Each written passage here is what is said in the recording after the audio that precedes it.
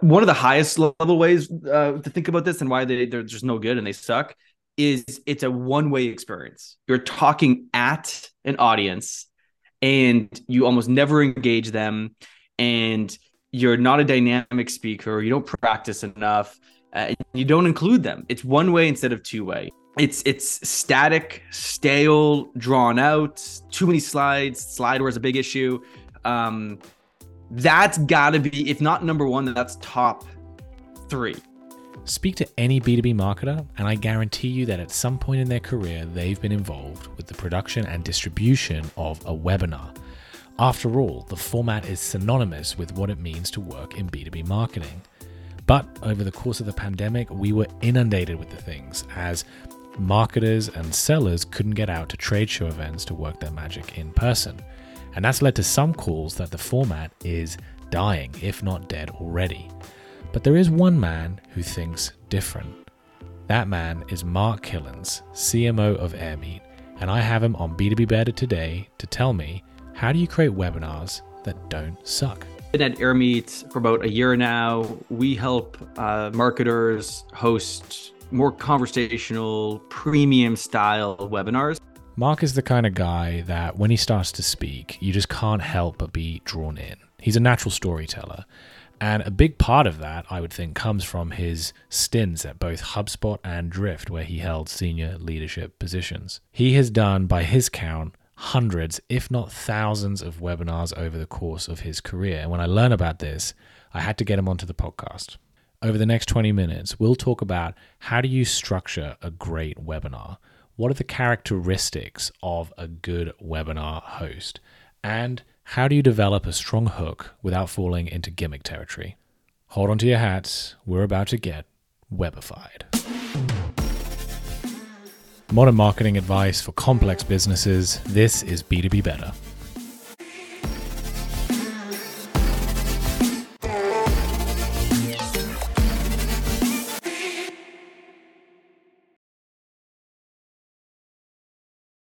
When in doubt, run a webinar. Someone should make a t-shirt about that. But the sentiment is true, right? As marketers, B2B marketers, we love a good webinar. Why? Well, they're easy to pull together. You just need a host and a couple of guests who feel comfortable talking in front of a camera. They make for great lead gen tools. You can stick them behind a registration wall and capture email addresses. And the repurposing potential is high. If you're smart, you can take the clips and you can redistribute them as social snippets, put them into a newsletter, even write blog posts off the back of them. Research from On24 says that 57% of marketers run up to 50 webinars every single year. That's almost one a week. I imagine people take a break over the Christmas period. But if there was ever an occasion where quantity did not equate to quality, webinars would be it. I'm sure everyone listening to this has had their fair share of shitty webinars. They go on too long, the content isn't interesting, the guests look uncomfortable, and ultimately it is just a horrible experience for all involved. And it certainly doesn't deliver the return on investment that, particularly right now, our senior leadership and specifically the CFO is looking for. And ultimately, what it all comes back to is thinking deeply about the story that we want to tell. And I think that's where most marketers fall short when it comes to running a recurring webinar series. A lot of times they're not planned enough so that when you think about the speakers and what you're trying to communicate and the value and the things that the audience will take away from this and what they feel from this, it means you got a plan. So if you're doing a 30-minute webinar, you got to spend at least 90 minutes to up to 2 hours planning for that. If you're doing an hour-long webinar, that's about minimum 3, probably 4 or 5 hours of planning. So if you're doing webinars now and you're listening to this and you're not spending that much time planning and preparing and even practicing, please start, because you're doing yourself and your brand, in fact, and then the audience a disservice. Okay, planning. Something that we intuitively all know we should be doing. But what actually goes into that? How do we structure a webinar episode? Mark, take it away. So the first thing with the story, though, right? It's all about the theme, the topic, the story. You have to, for me, start with the end in mind. Backwards planning is a traditional thing called, or it's named that in education spaces. And you're going to ask yourself, if we had to have the audience take away 2 or 3 things and write those statements out, so the audience will be da, da, da, da, da. The audience will remember da, da, da. The audience will apply blah blah blah. Like, there's all these different verbs you can use to finish those statements.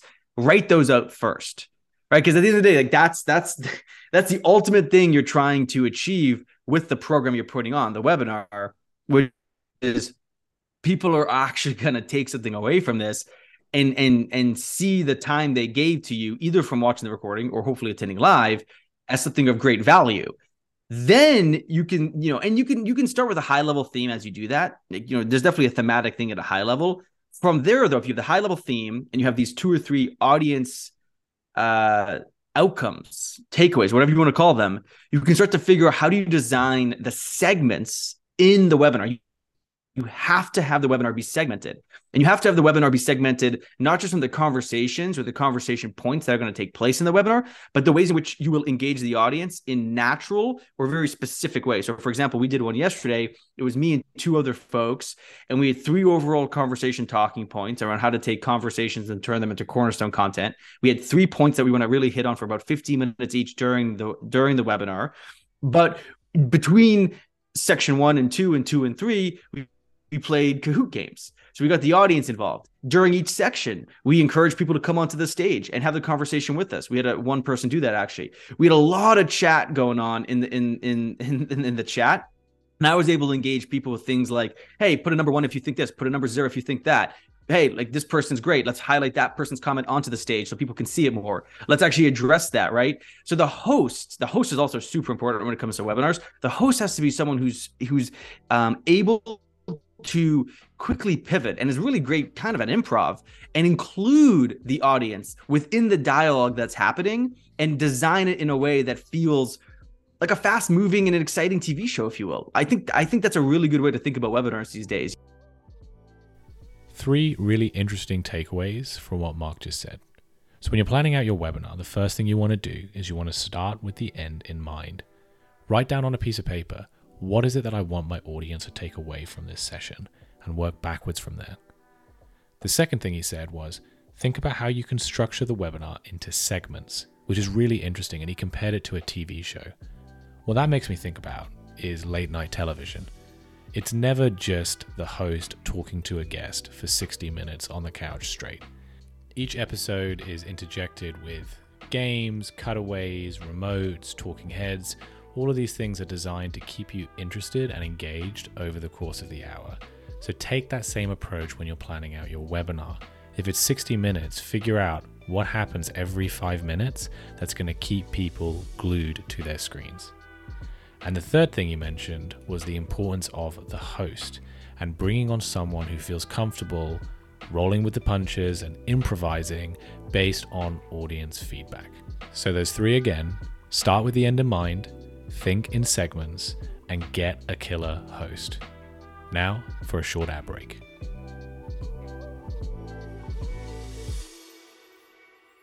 When it comes to generating long-term revenue for a B2B business, there are a few content formats better than a podcast. In fact, one of my clients recently secured over £3 million in qualified pipeline off the back of their own branded show.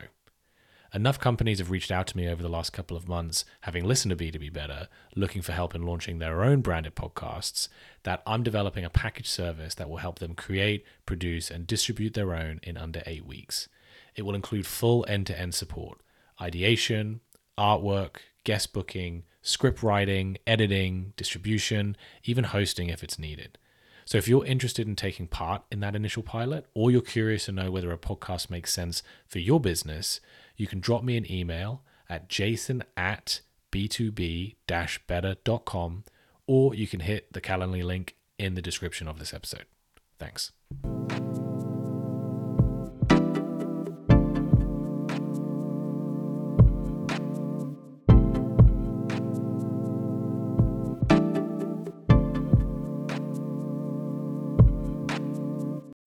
So before the break, we talked about how do you structure a great webinar. And one of the points that Mark made was you need a great host. And having run a lot of webinars myself over the years, I can tell you that finding a great webinar host is really, really tough. It's natural to look to the CEO or possibly a salesperson, someone who feels comfortable talking to people and has the prestige behind them, as a natural contender. But sometimes the characteristics of what makes a great salesperson does not make for a great podcast host. I asked Mark to outline for me what are the attributes that a marketer should be looking out for when they're choosing for this all-important role. Multitasking. They can multitask. I can unpack that one for sure. They really, and this sounds, don't take this the wrong way, I think it's important though, like they don't care what people think, because you're going to mess up. Like live is great because it is live, it's authentic, but like you make a mistake, you're going to have to respond. Maybe you say something you shouldn't have said, you got to address it right away, right? Like you're okay with that, right? Like it's okay. They have passion for the job of hosting, but they have passion also for kind of just the overall topic and theme, and they're a show person at the end of the day. They like to be on stage, and like this, introverts and extroverts can be great hosts. Absolutely. It's just a matter of they are inside of their bones. They're like, yeah, I like the feeling I get when an audience gets engaged, when I see people light up, when I see people agree, disagree, right? I would say those are the big ones. A couple of other things that Mark added when we stopped recording were, does the person feel comfortable using the technology? Be it Zoom, be it AirMeet, ideally, though that's not a plug. Are they okay getting the webinar set up, and are they able to react on the fly if something doesn't go to plan? Do they also have enough time to prepare, right? We talked about that right up at the top of this episode. If they're not putting in the hours to make sure that the webinar is structured and engaging and finds ways to incorporate audience participation, then ultimately it's going to fall flat on its face. And finally, and this one's really important, are they willing and able to promote the webinar? Mark's words, they need to be there before, during, and after.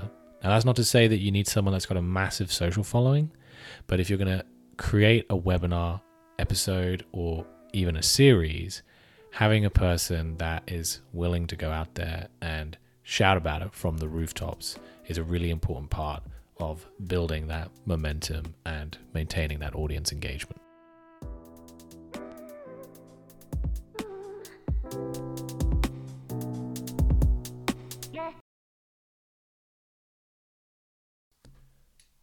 One of the greatest opportunities with webinars is when you start to think beyond just the single episode. When you create a show, a piece of branded media IP that people look forward to coming back to week in, week out, because they know exactly what they're going to get in terms of the content and the quality. So I asked Mark, who, remember, has done over 1,000 webinars during the course of his career. How do you evolve beyond just thinking in isolation and develop a show? 3 things: who, why, what. And then comes the when, the where, and the how. We're actually building a great template and guide for people to do this. We're actually going to do it hopefully with some AI-based content tools that's basically going to give you an output of a simple brief. But you got to build a brief before you build the brief, which is really the how. The brief is the story, the details, the messaging, the run a show, the messaging for the emails you send, the social copy, etc. Before that, the how, you're going to execute it. You got to think about the who, the why, and the what. So the who is the audience, and be specific. I could just say, hey, my audience is B2B marketers. Like, I don't know, but that's pretty general. Like, like you got to get more specific. I mean, that could be at the person level, the account level, the stage in the journey that you're trying to target from a customer journey standpoint. It could be all 3 of those things, but you got to be specific. And then the why. The why is 2 things. The why is, why would people sign up, show up, engage, or maybe watch the recording? Stuff that kind of we already talked about. And then the other why is why is the business, Jason, like doing it? Like, why would the business be putting the time and effort and money into doing this? So like ultimately, what is the metric or the metrics that you're trying to get out of this, either but both upfront but also long term. What I mean by upfront is the registration numbers, the attendance numbers, the quality of the attendance and registration, but then like what is it trying to turn into maybe longer term. And then the what is like what type of event. This goes to use case. This goes to even in when webinar, you can double click. What is the actual event? First you ask yourself, is it online or in person?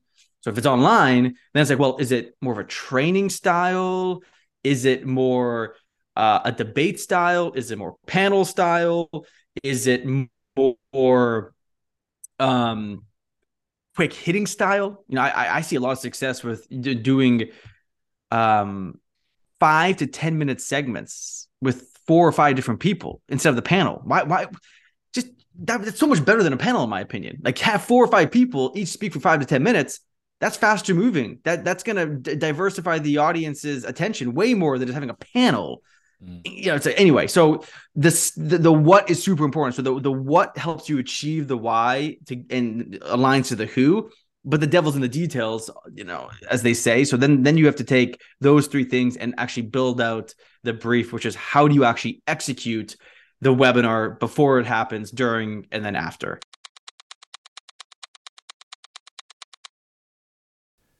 So let's now start talking about this in practical terms. What could a branded recurring webinar series actually look like? Well, one of the most popular formats is the teardown format.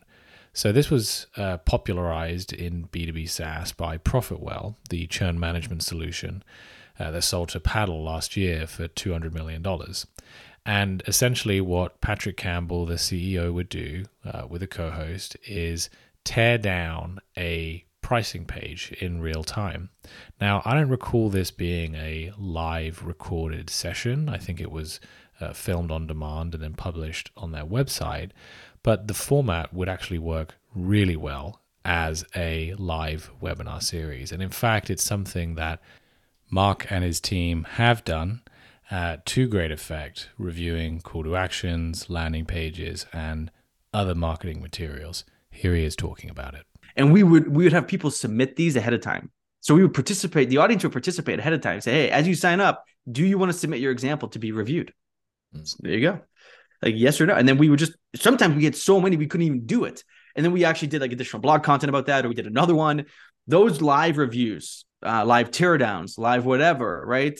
And I think actually a lot of industries, not just MarTech, but sales tech, manufacturing, fintech, they can do this. Like there's things that you can review, right, and give critical feedback on. You could also make those. This is the second example I'll give. You can make those exclusive, right? It's like, well, we're going to cap this to 200 people or 100 people because you could first off, kind of make up reasons if you want, but there's also legitimate reasons why you would want to cap it because you want to have a really high penetration of quality and engagement, and you're going to be giving those people who actually participate and show up and attend a special offer. Now we're getting into an interesting conversation, which is essentially trying to answer the question, to gate or not to gate. As a B2B marketing community, it is fair to say that over the last 5 to 8 years, we have swung too hard in a certain direction around gating the most mundane and boring of content that we create in the hopes that we can collect an email address, qualify it, and hand it over to sales team to hit our MQL quota. But as a symptom of this, we as a community or parts of our community have started to swing the other way, which is let's not gate anything and trust in the process. If someone wants to buy from us, they will figure out a way to get in touch. Now, for me, neither approach is correct. You need to find that happy medium. And particularly with webinars, if you are investing in creating a intuitive format, if you're investing in high quality guests, if you're expressing a unique point of view, in essence, are you provide something of high enough value, then putting it behind a registration wall where in exchange for an email, a viewer can gain access to the webinar either live or on demand makes sense to me. Here's what Mark had to say on that point. I think the recording should not be gated. Recordings, for the most part, should not be gated unless there's a big value add. Or if you have all the recordings in one master experience, and this requires a one-time sign up to get all the recordings, okay. But for attending it, you should need to ask for the information of the person. For the most part, if you don't gate it up front, then you got to design the show to figure out how to get signals of engagement and intent through the show itself, through the audience, which can be done as well. But for some platforms, some technologies, it's either you can't do that or it's really hard to do that. Okay, but what information should I be capturing at that point of registration? Just do email. Don't do I see some that do ask 5-6 questions. That's insane. Just do email, please. And I wouldn't just require a business email either. I think actually we offer Gmail or business email, and then you can say, well, what about company? Fine, add company name if you want, but it's a low intent offer, in my opinion. A webinar, unless it's a live group demo, which we actually classify as high intent, and we do request a little bit more information, and we'll see. Well, we will look at conversion rates. I think that's the way you do it. I'd also say the last point on that is you have to somehow try to get it on someone's calendar. So that's the other reason why email is kind of important. For them to show up, you have to figure out some mechanism, if you don't gate it, to get that date and time on their calendar. You heard it on B2B Better. Podcasts are by no means dead. Mark and his team over at Airmeet are living proof of that. And they're not alone. 2/3 of B2B marketing and sales leaders consider webinars as their primary source of generating new leads. But if you take anything away from this episode, it's that not all webinars are built equal. Before sitting down to record your first episode, remember Mark's advice. Start with the end in mind. What is it that we want the audience to remember? What is it we want them to feel? And how can we design the episode into specific segments that will allow us to achieve that? There are hundreds, thousands of webinars out there being run every single month by different B2B brands. Format, having a unique point of view, and investing in high quality talent are differentiators, but you need to put in the work.